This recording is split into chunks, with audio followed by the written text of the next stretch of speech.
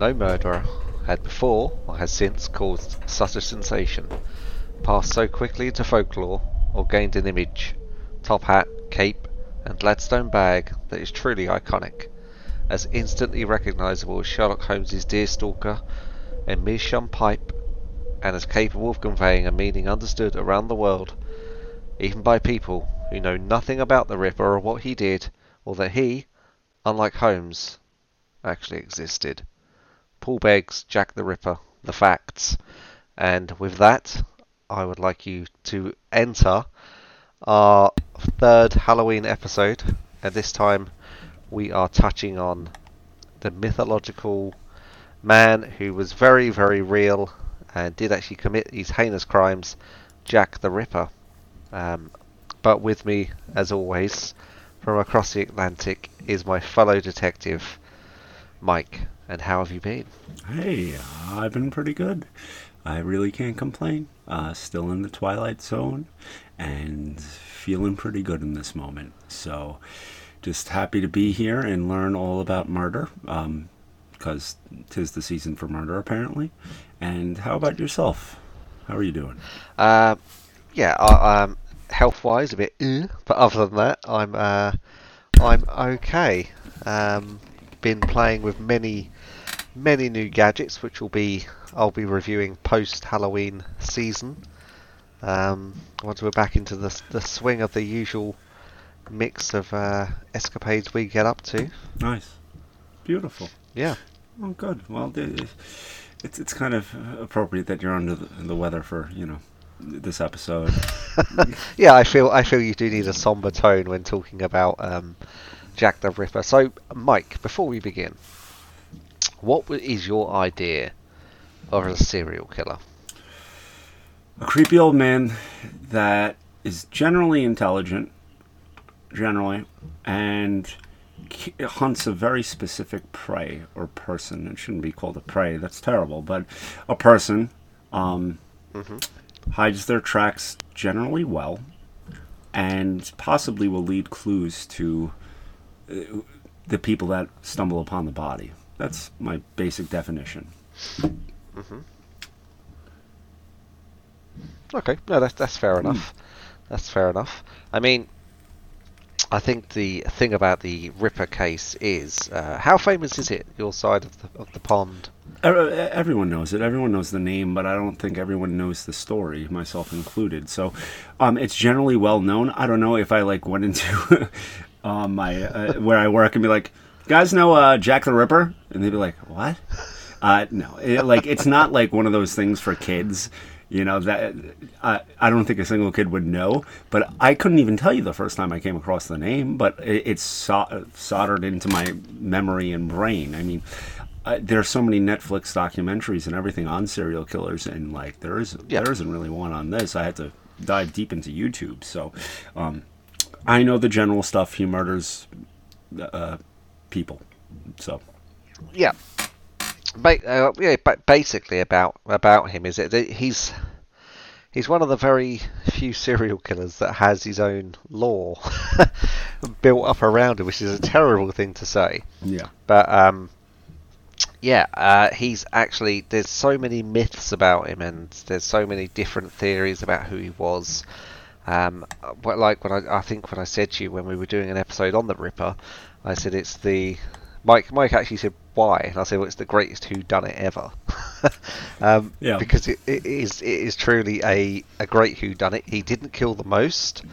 By far, he literally came in, couple of months, gone. They dubbed it at the time, and it has since been known as the Autumn of Terror,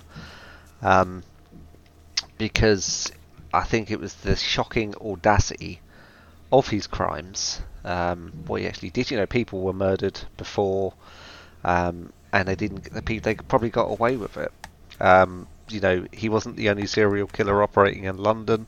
There was a killer the year before called the Torso Murderer, who would leave torsos along the river, and he was never caught. Never linked to Jack the Ripper, completely different MO. So London at the time did have its fair share of serial killers, but I think the thing that got Jack to the level of notoriety that he is the fact that he came about with the rise of media. Well, what That's year it. and time are we talking? This was 1888. Oh wow, okay. Yeah, so this is 1888. If you can imagine London at the time, for those interested in London around the era, I can recommend Jack London, one of your own, The People from the Abyss. Nice. Where People from the Abyss, where he actually went and stayed.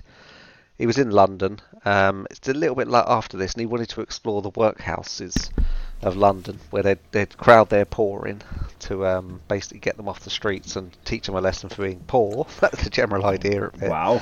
And he basically impoverished himself and went and lived amongst the poor. You're talking a successful author at the time. Took all of his funds away. Gave himself an emergency couple of coins sewn into his terrible clothes, and went and lived amongst the poor for a few months just to see what it was like. And we're talking about an era where people were, you had sometimes like 12 to a room, and these are like boarding houses. You have 12 people in a room, or you'd have timeshare beds where one person had it for 8 hours, then someone else came and had it, and then someone else came and had it. And, and so this is around the time when it was some of the worst living conditions you could possibly imagine. Whitechapel at the time was just one of the worst areas. It's the worst area in London. You imagine a rabbit's warren of tunnels, which served as streets, and you've got the local docks, people coming in and going out. You've got butchers, you've got craftsmen all plying their trade. You've got abattoirs in the area.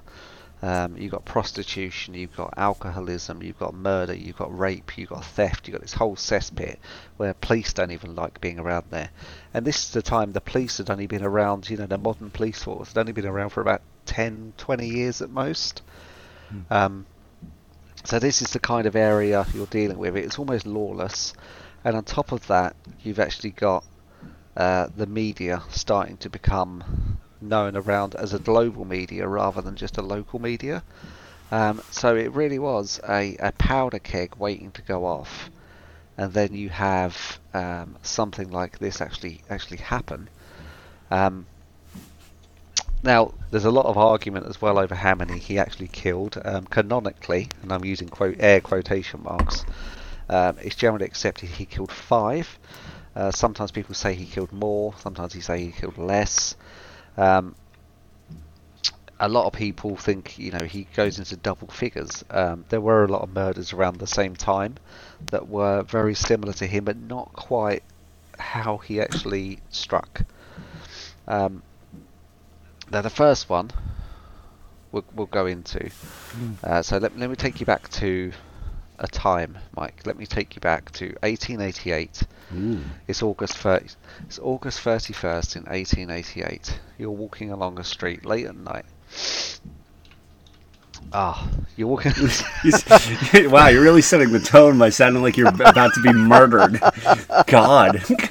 Yeah, well, we're getting into it. I mean, what you're describing is generally I feel every place has a place like this. It doesn't have to be 1888. Yep. It's like, there's places in America, there's places everywhere where it's just a slum. It's like, not a place cops want to be or anyone wants to be.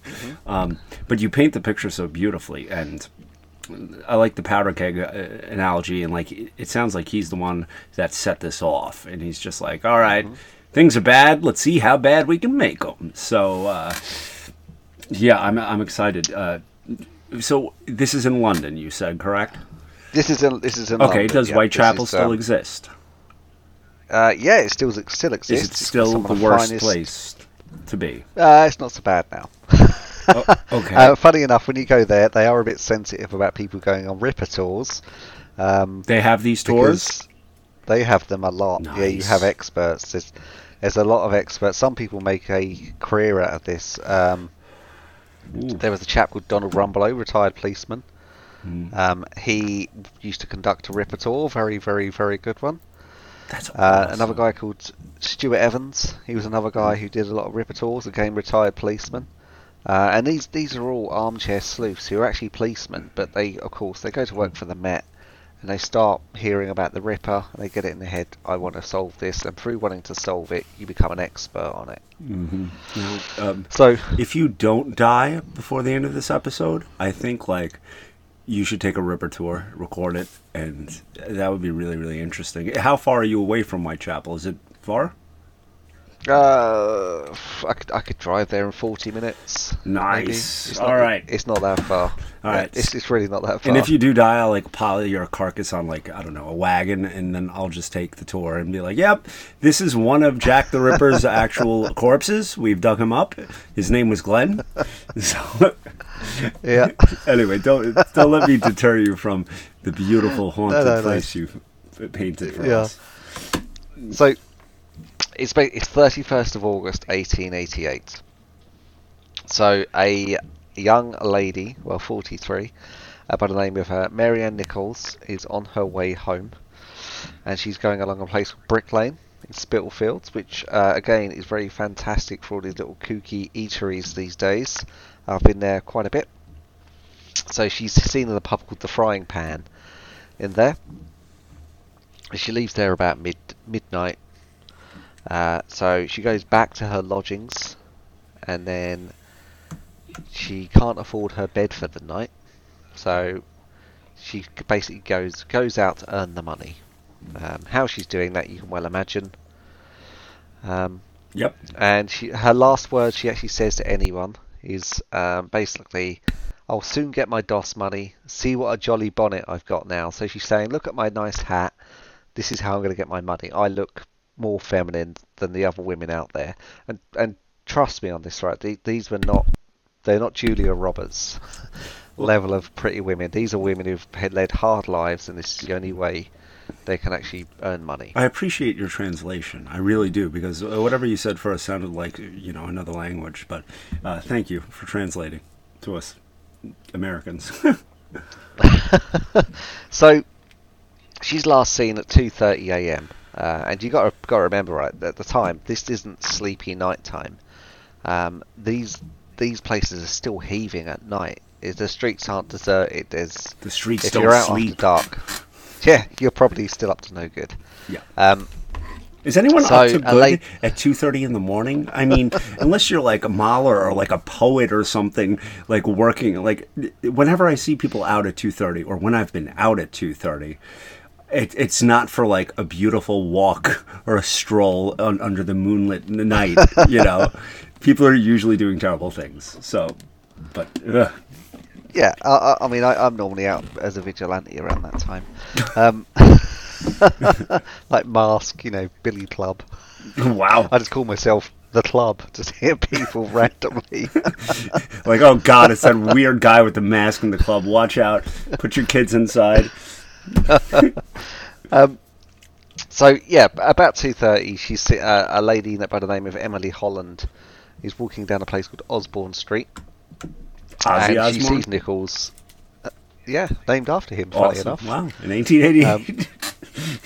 So she sees Nichols out of her face, slumped against the wall of a grocer's shop. She tries to get Nichols to come back to the DOS house, but Nichols refused, stating, I've had my lodge money 3 times today and I've spent it. So basically saying, nah, this is it. This is me done. Down for So that. All right. she leaves her be, bids her good night. In the trash can. Have a lovely slumber, miss. Thank you so much. Yeah. Yeah, now this is an infamous place called Bucks Row.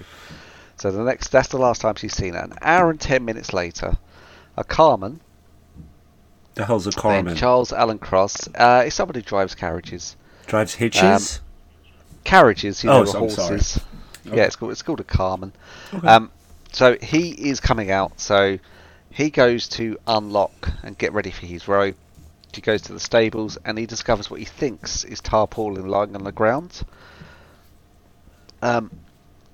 So what happens here is he goes, oh, that's strange. What's that doing down there? He takes a look, and what he actually discovers is it's the body of a woman. and this woman is on her back, eyes open, legs straight, skirt raised above her knees, and her left hand's touching the gate of the stable entrance. So he's shocked there. Another passing cart driver on his way to work, a guy called Robert Paul, he comes across and looks, and he observes the original guy, Cross, staring at the body. Cross says, "Come and have a look at this." They both start looking at the body, and they think she's unconscious. To start with, they think this woman's unconscious. They pull her skirt down to cover her lower body, and then they go off to find a policeman. A guy called Jonas Meisen, PC Jonas Meisen, police officer. They find him, and he informs them of their discovery. So she looks either dead or drunk, but for my part, I believe she's dead. They come back. So at this time, he's on the way back for these two guys. Another policeman is on his way there, and he has a lantern, and he's on his beat, and he holds up his lantern, and he basically discovers the body. And he's a woman with her throat cut. That's what actually they shout out. We gotta stop. All right. Yep. It took seven people to figure out that her throat slit. First, her midriff is showing. Yep. And you got to understand that there's no nighttime lights here. No, there's I understand that. This place is pitch black. So how did he see her in the first place? He just tripped over this dead woman? Pretty much. He's walking along and he's like, "What the hell is that?" Kind of goes in close to look, and you've only got the natural light there. So he's like, "That's someone there." And he kind of saw this guy there, but you got to imagine just how dark this is. Okay, all right. There's no gas lamps or anything. No. It's just, so the one cop with the light comes over, and it's just seven people go like Okay, all right, cool. I just wanted to clarify. So what they see is they've got like a little build up going on now. A lot of police turning up. What they find is she's got 2 deep knife wounds on her neck. And they fetch a surgeon called Dr. Lewin, who pronounces her dead. So you can't actually say someone's dead until the doctor does it. Oh, really? With the throat slit? You really? You can't but just... you can't, because you're insinuating. So what they do is they move the body to the morgue, and that's that. Now that's that. Dead as a doornail. Sorry, what's her name? Emma, Aeroline, Coraline. What's her name? Marianne Nichols. Yeah, I was close. Okay, Yep. Marianne Nichols and her cousin Tommy Quarters and Susie 50 Cent. Whatever. Now what happens is they get to the morgue and they notice more. There's more injuries on her body. So what it looks like is she's got bruising coming out, and she's got a lot of cut marks and stab marks to her. She's got around her lady areas, her abdomen been mutilated, a lot of wounds going on here. Been done very, very quickly, and they estimate the knife is around 6 to 8 inches. And these have been done in a violent, thrusting manner. So we're talking, as opposed to a tender, loving manner. Rather than slicing, these are proper stabbings. Okay. Yeah. So what they're actually surprised about is the lack of blood at the scene. That's one of the other things they're actually surprised about. Is they had enough to fill 2 large wine glasses, or half a pint, at the outside, and they believe she was facing an attacker when he cut her throat. So death would have been instantaneous. Mm-hmm. However, the mutilations would have been done after she died. So he's let her die, and then he's messed the body up afterwards. Which is going to become a thing later on that we will explain. This is part of his MO. So that is the first one done there, and they rule it as it's a murder. So they take these things very, very seriously. That's the murder done there. They work out who did it. They know, this is before fingerprints. It's before CCTV. To actually get caught doing this, you would actually have to be caught doing it. So it's just easier to murder back then. Absolutely. Yeah, okay. Yep. No lights. Just be like, hey, how are? and just kill. Okay. All right. Yep. Um, one of the interesting little nerdy bits about this is they actually changed policemen's shoes because of this guy. They went from having a hard sole to actually a rubber sole that made no noise. Because they didn't want them to announce, obviously, they're walking. So they changed their shoes for these. But that's later on. Okay. So what's happened is they've done an inquest. They've seen the body. She was killed by a very sharp knife. But again, at the time, it's a prostitute that's been murdered. It's not a member of the royal family. It was investigated. Very sad. It's investigated at the time, and it's just put to bed as she's just crossed the wrong person. That's kind of where they go with. She's been murdered, but they've just crossed the wrong person. Now we're talking at a time as well in Whitechapel. Is if you were walking around covered in blood, it wasn't that unusual at the time. What? Yeah, I mean, you had a lot of people working in things like slaughterhouses, where it's very, very familiar to see someone covered in blood on their hands because it's their job. They've been chopping stuff up all day. What? They didn't have sinks? No. No. Not, no sink. No running water. This place sounds like the desert. Okay, they have nothing. This place was the equivalent of if you could imagine ancient Rome meeting the modern day. This was on the edge where you had a water pump. People didn't have water in their home. You had a water pump on the edge of a street where you would have gone and got your water from. Right. So yeah, it's you wouldn't want to live there. You wouldn't even want to walk around there. Yeah, this is getting worse. Okay, cool. Yeah, so you're getting this image in your head. So what happens there is this guy who's done this, you're never going to find him. He can just walk into a crowd and people will just go, it's a butcher, it's a slaughterer. So people walking around with knives covered in blood isn't that uncommon in the area. So it's just Halloween 24/7. Yeah. Which it sounds crazy, I know, but that's how it was at the time. Is okay. Yeah, people covered in blood. It's not actually that uncommon. So it's just Game of Thrones. It's like no, it really is. Yeah. So what happens there is it gets a small mention in the press, and there's some speculation in the press that a gang did it, but they do link it to some other murders that are in the area, but. In review, these murders aren't quite similar, so they rule them out as being related. So that's that one done the way. So very bad. Well, it's very sad. A lady's lost her life there, and we thought that would be that, but it's not. But wait, there's more. But wait, there's more because 8 days later. On September 8th, 1888, a lady by the name of Annie Chapman crosses the Rippers. Oh my God. Rippers Path. And again, what she's got in common with Marianne Nichols is she is a lady of the night. And she picked her name out of a hat, just like both of them did. I mean, what are these names? Come on. I'm sorry. We have to do an episode on names one day, Glenn, but that's... Yeah, we do. So she was known as Dark Annie because of her dark complexion. And, wow. You know, her occupation at the time was a servant, but she wasn't a servant. She was turning tricks to make extra money, which, again, wasn't a career choice I imagine she wanted.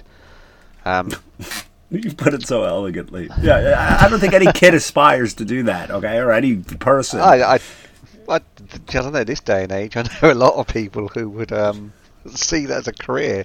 Well, it is. I don't know. I don't. Okay, so Anne Hathaway didn't see herself as a prostitute. Okay. Yeah. No. So what happens there is basically she's last seen with a man who says, "Will you?"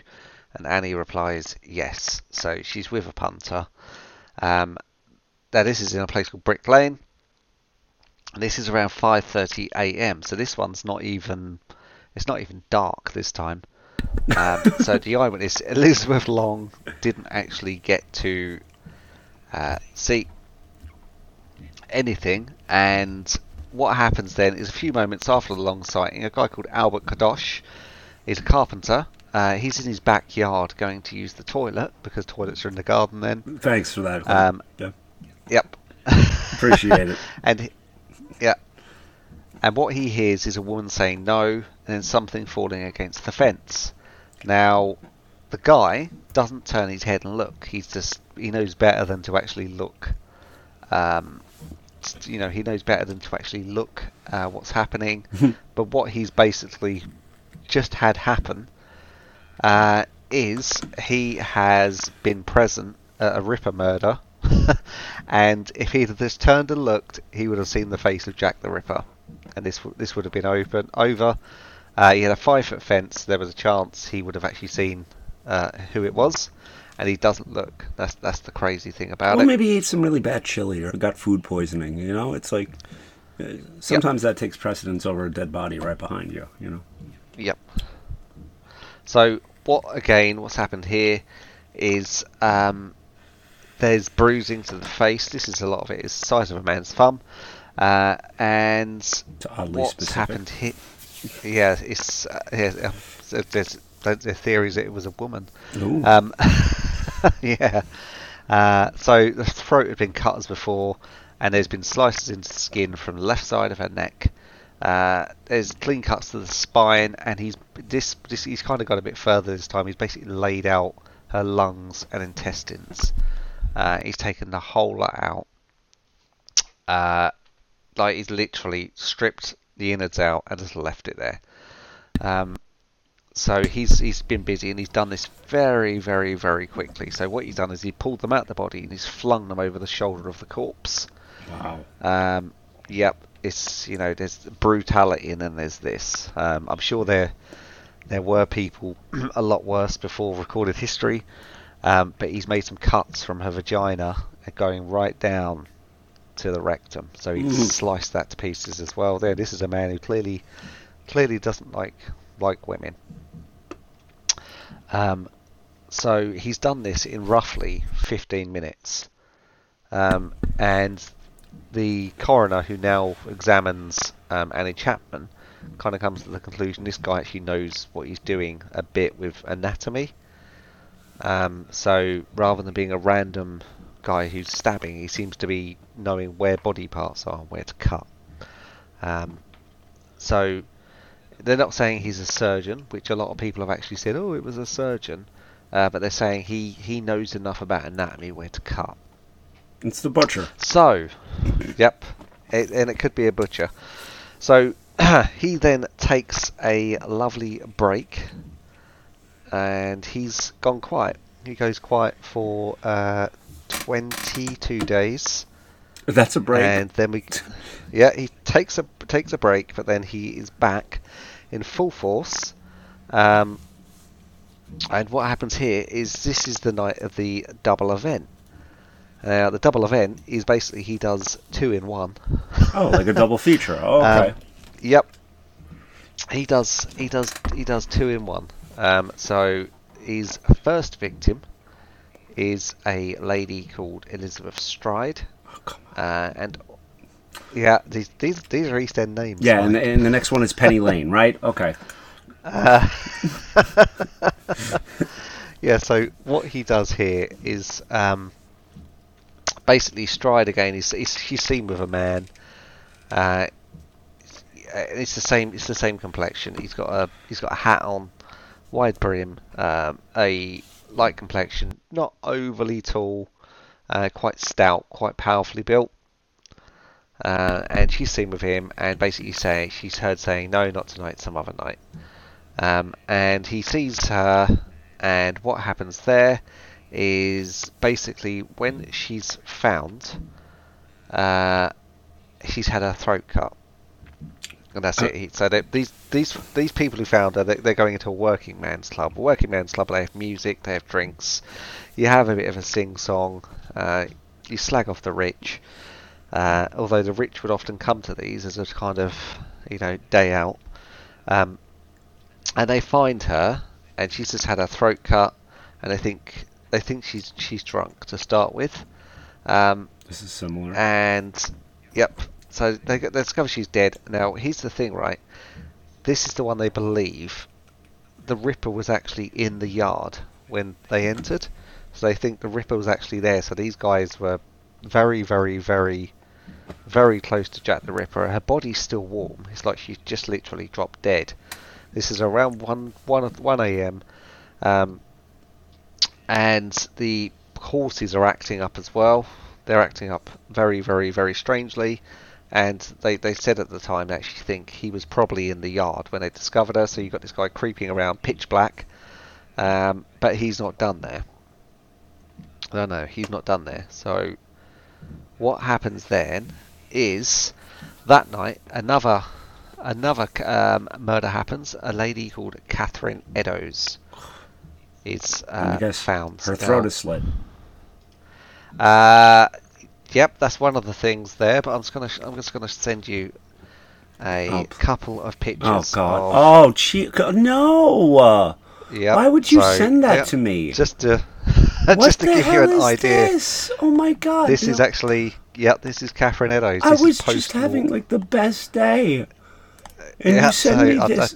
Okay, all right. I will paint a picture for the people at all. Yeah, I will describe what you're seeing. Okay, so Glenn, I'm never going to forgive you for this. Wow. All right. I'm going to make it larger. Oh, that's a bad idea. Okay, let's go with the head. Her hair looks like a bird's nest, like the pigeon lady from Home Alone. You can't tell that she has a face because everything seems to be broken. She's completely naked, so thanks for that, Glenn. Really appreciate it. And then, I don't know if it's the photo detail or anything, but there is like a zipper from her neck all the way down to, Yep. And it's zigzagging towards her stomach, and it looks like they sewed her back up. But it looks like basically you could have taken two hands and just opened her up and climbed in and done the Mexican hat dance. They have done a great job of putting her back together. I'm assuming all this. And then the second picture he sent me looks like Leatherface from Texas Chainsaw. She has a straight up hole in the middle of her chest, and it's not large, but it's enough to go, something's wrong. And then her throat is slit. But the face is what's so jarring because it looks dead, obviously, but like really dead, like hundreds of years old dead. So yeah, this really ruined my day. So whatever you do, don't go searching for pictures of what's her name, Penny Lane. This is Catherine Eddowes. Yeah, Catherine Eddowes, whatever, Audrey Meadows, whatever. But this is disturbing, and it ruined my day. Thanks so much, appreciate it. That's you're very welcome. Now, what happens here is her left kidney gets removed. Yep, it's taken from the scene. By Jack or by the policeman? No, this is by Jack. Okay. He's taken a trophy here. So this is the second person, and it's almost like he's making up for what he didn't get to do with Elizabeth Stride. Now, this is the fourth victim, and what happens here is a chap by the name of George Lusk, who is heading up the Whitechapel Vigilante Committee to find this guy. He receives a package in the post at his home address, and in it is half the kidney. What? And yep, is half a kidney, and with it is a letter addressed from hell.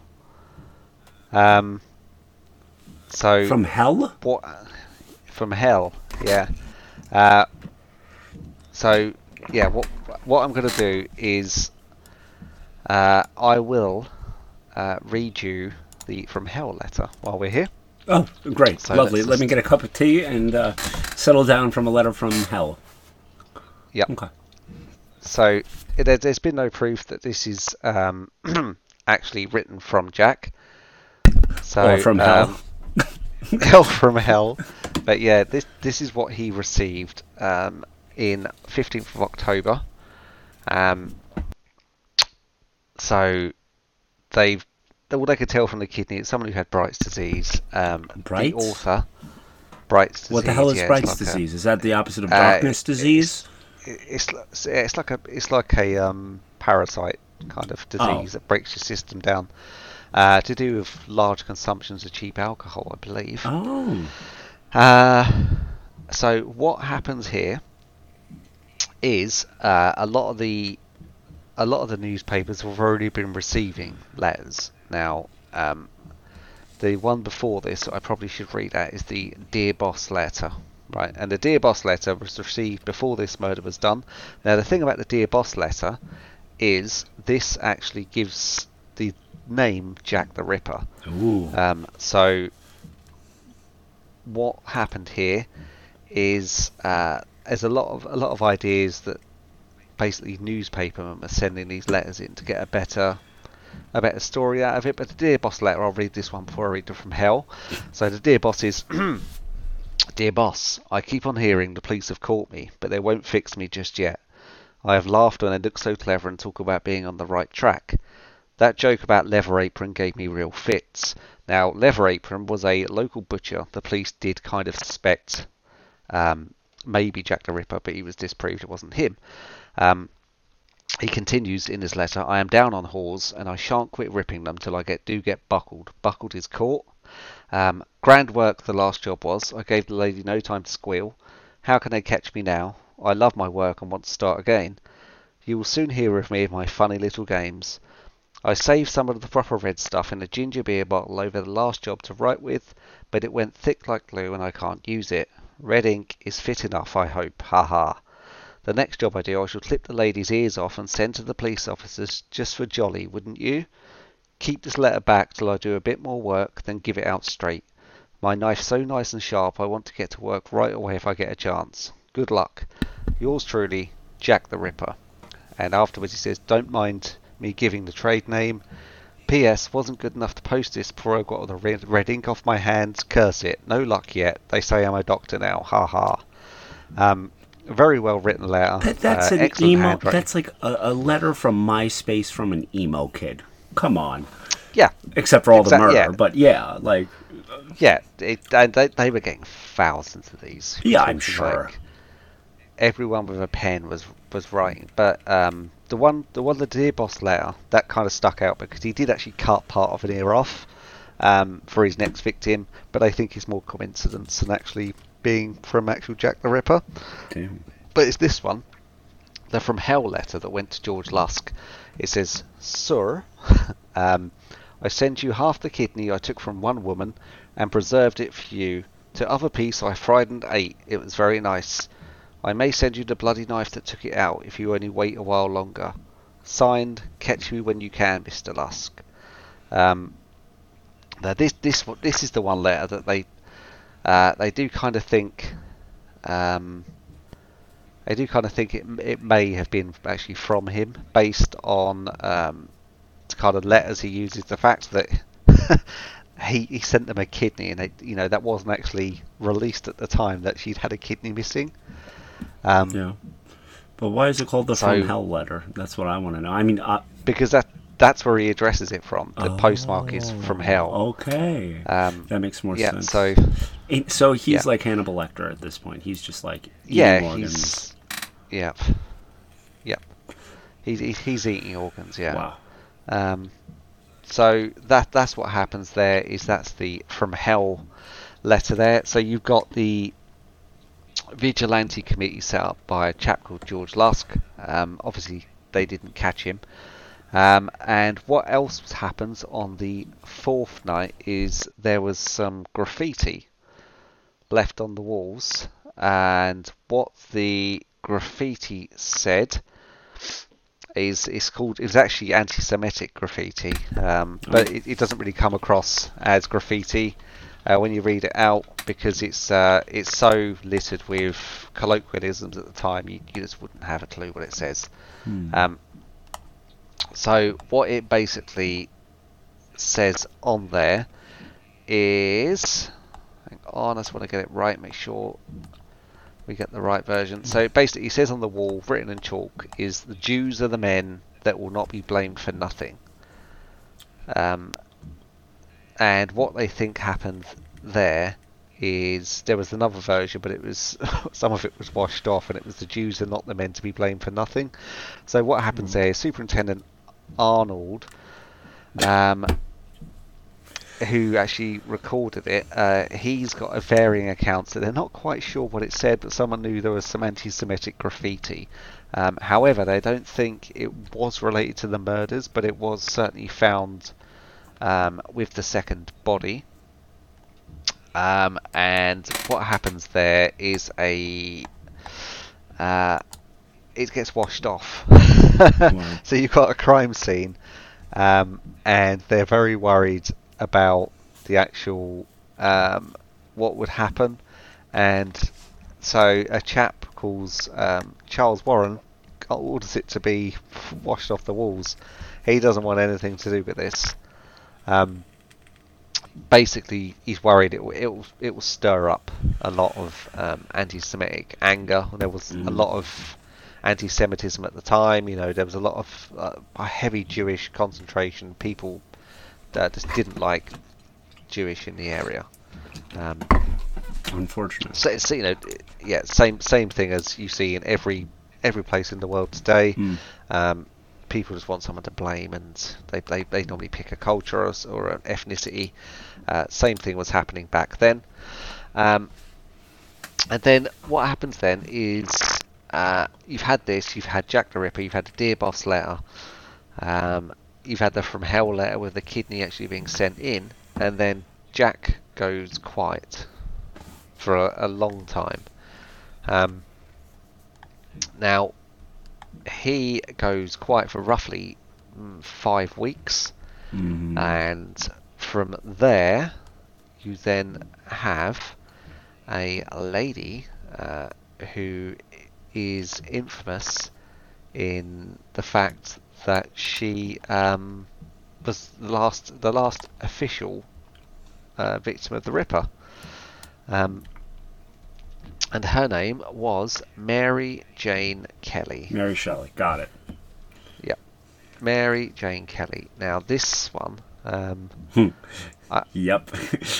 Well, yeah. While you were doing all this beautiful work, I stumbled upon a wonderful site, and I was just looking for. These are called the Canonical Five, correct? Yeah. Okay. The Canonical Five. Yes, and of course, this site shows the victims, which is horrendous, and like Martha Tabram, Mary Nichol, like you were not lying about these ladies not looking the way we would imagine in like real life, but like you go down for the first 4 and you're like, okay, they've obviously passed on. Then you get to Catherine Eddowes and her face is ripped off. Like I think he evolved, or like they took nicer pictures of the first 4 or 3, but Catherine Eddowes, that poor woman, because it's they took her kidney and her uterus. He took her uterus. Like, what? And you should see her face. But anyway, Mary Kelly, I'm excited to hear. I'm not excited. That is definitely not the word. I'm looking forward to you telling me about this, because the picture of this makes Catherine Eddowes look like a Barbie doll. So talk to me about Mary Kelly. Okay, so what happened here is Mary Kelly was, she was actually quite not well-to-do, but she wasn't as far down the line as the others. She was younger than them, and what she had is basically she had a private room, and what happens there is basically she basically took the Ripper home. And in a place called Miller's Court, she's renting a room, and she took him home, and he basically had all the privacy he wanted to actually do what he wanted. And he did what he wanted. Oh yeah, he did what he wanted. So she's last seen around 3 a.m. and someone hears a cry out about 4 a.m. of "Oh, murder," and then it goes quiet. Yeah. Okay. Oh, murder. If I heard that at 3 a.m., I don't care where I am. I'm running. Yep. Oh, So murder. yeah, this is in Miller's Court. Someone hears "Oh murder," and that's it. So what's odd about this one is some people actually saw Mary Kelly after she was found dead. Which I'm not saying it's supernatural in any way. I think it's a case of confusion. Some people are absolutely adamant they saw her around 10:30 the next day. But what basically happened here is they think Jack took his time and then just left in the morning and walked off. No one would have thought anything of it. He just kind of merged in with the crowd. So I'm going to read out for the post-mortem here. This is how they discovered Mary Kelly. Now, how they discovered her is a chap called John McCarthy sends a chap called Thomas Boyer around to collect basically rent money from Mary Kelly. Boyer knocks on the door, so the door's locked and there's a broken panel of glass in one of the windows, so he pushes aside the curtain and he peers inside and he sees her body. He informs his boss and they run to the police station. They speak with a chap called Inspector Walter Beck, who returns to Miller's Court with McCarthy. So they wait for dogs, and they just get tired waiting for these dogs to turn up. So they want bloodhounds on the scene. They smash open the door, and they enter, and they find her clothes neatly folded on a chair, and she's wearing a chemise, and her boots are in front of the fireplace.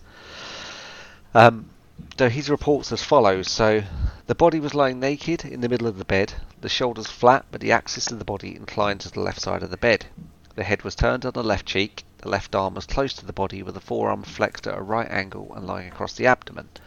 The right arm was slightly abducted from the body and rested on the mattress. The elbow was bent, the forearm supine with the fingers clenched, the legs were wide apart, the left thigh at right angle to the trunk, and the right forming an obtuse angle with the pubis. The whole of the surface of the abdomen and thighs was removed and the abdominal cavity emptied of its viscera. The breasts were cut off, the arms mutilated by several jagged wounds, and the face hacked beyond recognition of the features. The tissues of the neck were severed all the way down to the bone. The viscera were found in various parts, the uterus, kidneys with one breast under the head, the other breast by the right foot, the liver between the feet, the intestines by the right side, and the spleen by the left side of the body. The flaps removed from the abdomen, and the thighs were on a table. The bed clothing at the right corner was saturated with blood, and on the floor up beneath was a pool of blood covering about 2 feet square. The wall by the right of the bed and in line with the neck was marked by blood, which had struck it in a number of separate splashes. The face was gashed in all directions, the nose, cheeks, eyebrows and ears being partly removed. The lips were blanched and cut by several incisions running obliquely down the chin. There are also numerous cuts extending regularly all across the features. The neck was cut through the skin and other tissues right down to the vertebrae, the 5th and 6th being deeply notched. So you're talking he's cutting into the bone. He's actually cut through flesh and he's hitting the bone. So that's half the description there. There is actually another 4 paragraphs of what he actually did to the body. So he's basically turned her accommodation into a butcher's shop. Yeah, he skinned her to the bone. Is basically I have the picture here, and again, it's as you were reading it, I'm like checking these things off, like head tilted, arm close to the body, like it is the it doesn't even look like a human. That's how like it does not even like except for the arm, everything else is taken off or turned inside out. So I cannot imagine. Even looking at this now through a screen, like this doesn't seem real. It's heinous. Okay, I'm sorry, but wow. Yeah, absolutely. So that's what he basically did. That's the last canonical 5. Yeah, one of the canonical 5. That's the last one. It's Mary Jane Kelly, and then the story goes he disappeared. However, there were a lot more after this, yes, which are completely dismissed. or some people believe them. There's a lot of arguments over them, but it's generally accepted that there may have been another 10 victims. Wow. But we don't know at the time. So that's the actual Ripper there, and you can basically tell from what we've told you is he actually got worse as he went on. Yeah. So this guy was absolutely brutal. You could see almost like a descent into madness from the actual way he was treating his victims. It was bad enough how he started out, but given all the time in the world, he clearly was taking pleasure in what he was doing. Yeah, it's interesting because those all happened within the span of a year, and the next possibility of him striking, Mary Kelly was November 9th, 1988, and the next possible link is July 17th, 1889. That seems like he struck quickly, and he struck within a few months of each other, and for him to wait all that time and start up again, and then Alice McKenzie is this victim, but it's an homage to basically the first victim, whatever her name was. I feel terrible, but Martha Tabram, and it, like, the skirt was lifted up just a little bit, like liver removed or kidney removed. So for me, as someone that doesn't know much of anything about this, it's like, that's a little too far-fetched. The timeline's too off. And what, he's going to go back to square one? I'd figure the next time he would hit, it would just be like one bone is left and the room is just covered in blood, So yeah. It doesn't logically make sense with the facts that I think Mary Kelly had to have been the last one based on the information you presented. But what the hell do I know? So yeah, no, it's very interesting. I mean, he may have got more, he may have got less. Yeah. We just don't know. There could have been copycat killers at work. You literally would have had to have been caught actually doing it to actually be arrested. Yeah. Now, what happens after that? That's the thing. Is why has this actually stayed with us for so long? Because this is why is he so famous? I mean. And I think the reason he is so famous is he is the first mediaized serial killer. He's the first one to actually be held up as, oh, this guy's a serial killer, and the media are publishing stories about him. And that's what you've got here. You've got this guy actually carrying out his business, and the media are lapping it up because they know it sells papers. Everyone's in a state of absolute terror and panic, but it's selling newspapers. That's the thing, and you got all the wacky theories after this, and you got things like basically anyone caught doing anything slightly strange in the area, you were going to have a mob after you because they wanted this guy caught. And ridiculous things like one guy called William Holt. He was caught with his face blackened with soot, hanging around at night. And when he was actually arrested, he explained he was looking for the killer himself. So you had a lot of eyes on this. He was actually this guy was a doctor, and he said he was using various disguises to actually try and find the killer. Sounds like what a killer would say. Okay. Yeah, that's it. It's just like, it sounds like what a killer would say. And you've got a lot of different suspects. There's just way too many to actually go into detail here. You've got it's like there's literally it could be anyone. That's the thing. Okay. Is you've got one of the ones I always had a thing is a chap called Aaron Kosminski, and he was kind of suspected of being one. It just happened to be around at the time. He was known to have been insane around the time, and he's one of the ones. A lot of people suspect him. You'll find for anyone reading it, there's a Tumblety. That's another name that is often Okay. thrown around. Just way too many to actually Tell me go about through. this woman, or the theory that it's a woman. Did I hear you correctly? Yeah, there's one. Yeah, the Jill the Ripper theory, or Jane the Ripper theory, is it's rather a woman. It was postulated by a chap called Frederick Aberline, who was one of the investigators into the Ripper case. Because what happened is, in London, you've got two different police forces. You've got the Metropolitan Police, you've got the City Police. And the City Police do 1 square mile of the City of London, and the Met does the rest, so you had a crossover in departments. Ah. Now, it's Aberline, who normally is portrayed in fiction as for some reason, they always pick Aberline as the policeman investigating it. He investigated the Ripper, and he thought it could have been a woman. Wow. Yeah, so why he thought it could have been a woman is it's who could move around the night without the suspicions of anyone else. It'd have been a woman.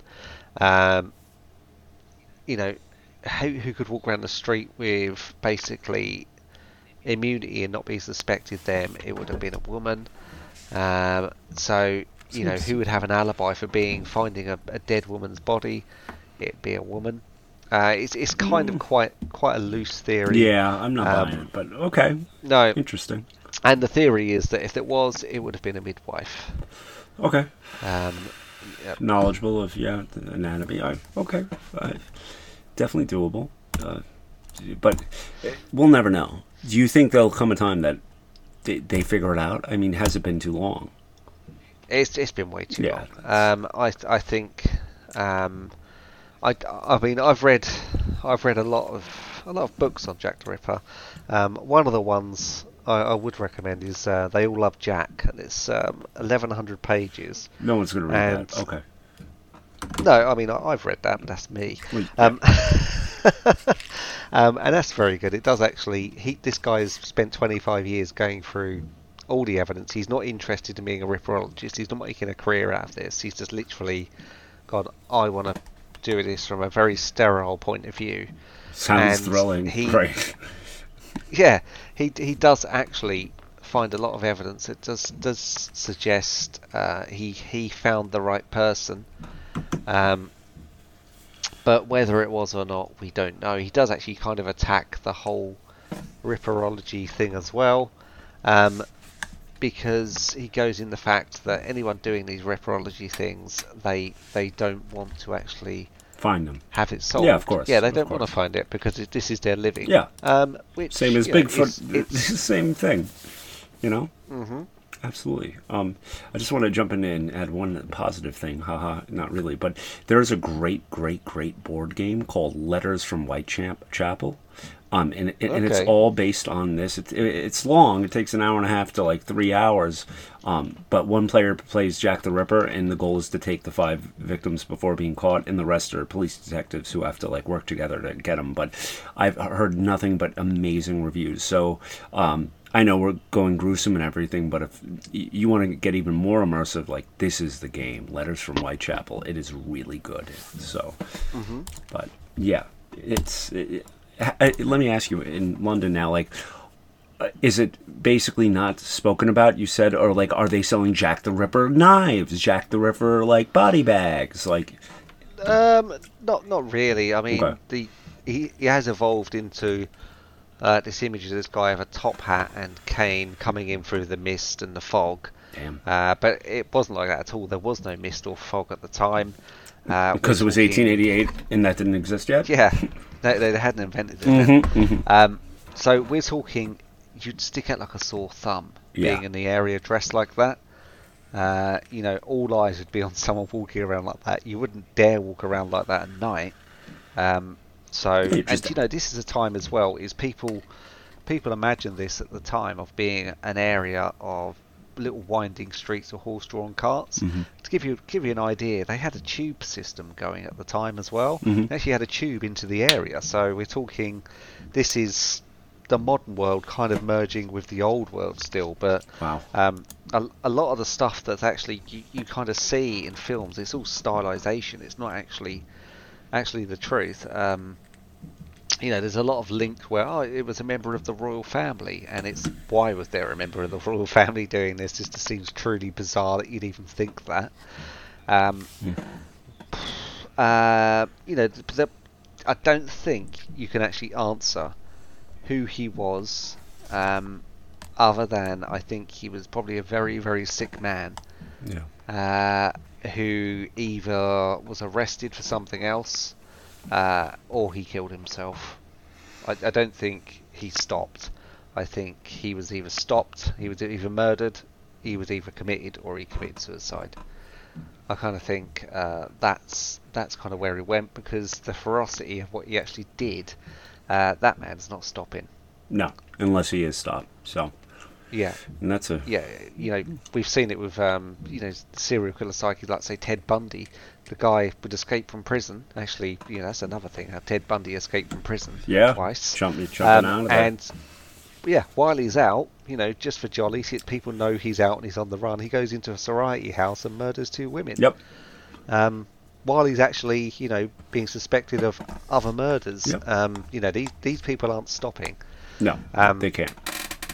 No, they can't at all. I mean, you'd have got arguments like BTK. He kind of took a break for a bit. Yeah. But then again, he Dennis Rader, he went off and raised his kids. Yeah. That's right. So they're very, very. It's a very odd disease, this compulsion to murder. He was, I think, Jack was more of a. I think it was a man that snapped. I don't think it was a slow build up. I think this is someone who snapped and was just descending into madness. If it was done today, I think he'd last maybe 2 killings before he was arrested. And this is the thing: if this guy had been arrested, you wouldn't hear of him today. No one would care. No, the myth wouldn't. It's open and shut case. There's no, you don't know. Maybe like when they took him to court, he did something crazy, and I don't know. But I think it's a myth that will keep going and going and going because it's unsolved. All of these things we've spoken about this month is just. It's unidentifiable. Some of them, literally, but you can't really place your finger on it. You can't say, well, that's what it is. There's plausibility to it, and with Jack the Ripper, it could be anyone, but there is proof. Unlike some of the other episodes we spoke about, there is definitive proof because there are dead people there. Mm-hmm. People saw it. It's happened. So this is the first of the killing type myth we've tackled, and sad, really sad that I'm kind of happy. I know I'm going back and forth that things were so bad at that time that they're like, we really need to stop this. We need to catch this guy. Granted, they didn't, but the way you were describing it, it was just so terrible that this was the breaking point. And people banded together to try and find him. So at least good on them, but we'll never know. We'll never know. Yeah, and it's the sad thing about the Ripper is he's almost like a franchise in himself. Yeah. Which is it's terrible, really, when you think about people. It's kind of glorifying what he did by making this. But he did this, and kind of going over the details of his crimes. Well, so like Netflix documentaries, it's the same thing. That publicity he got was the equivalent of a Netflix special now.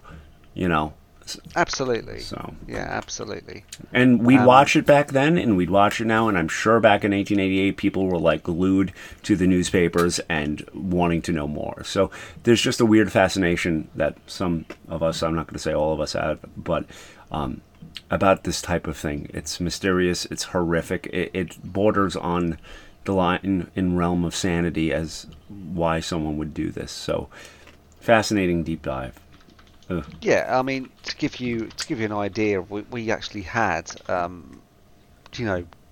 miles up the road from me, we actually had a serial killer who killed 5 prostitutes in the space of a month. Yeah. And again, everyone was absolutely gripped.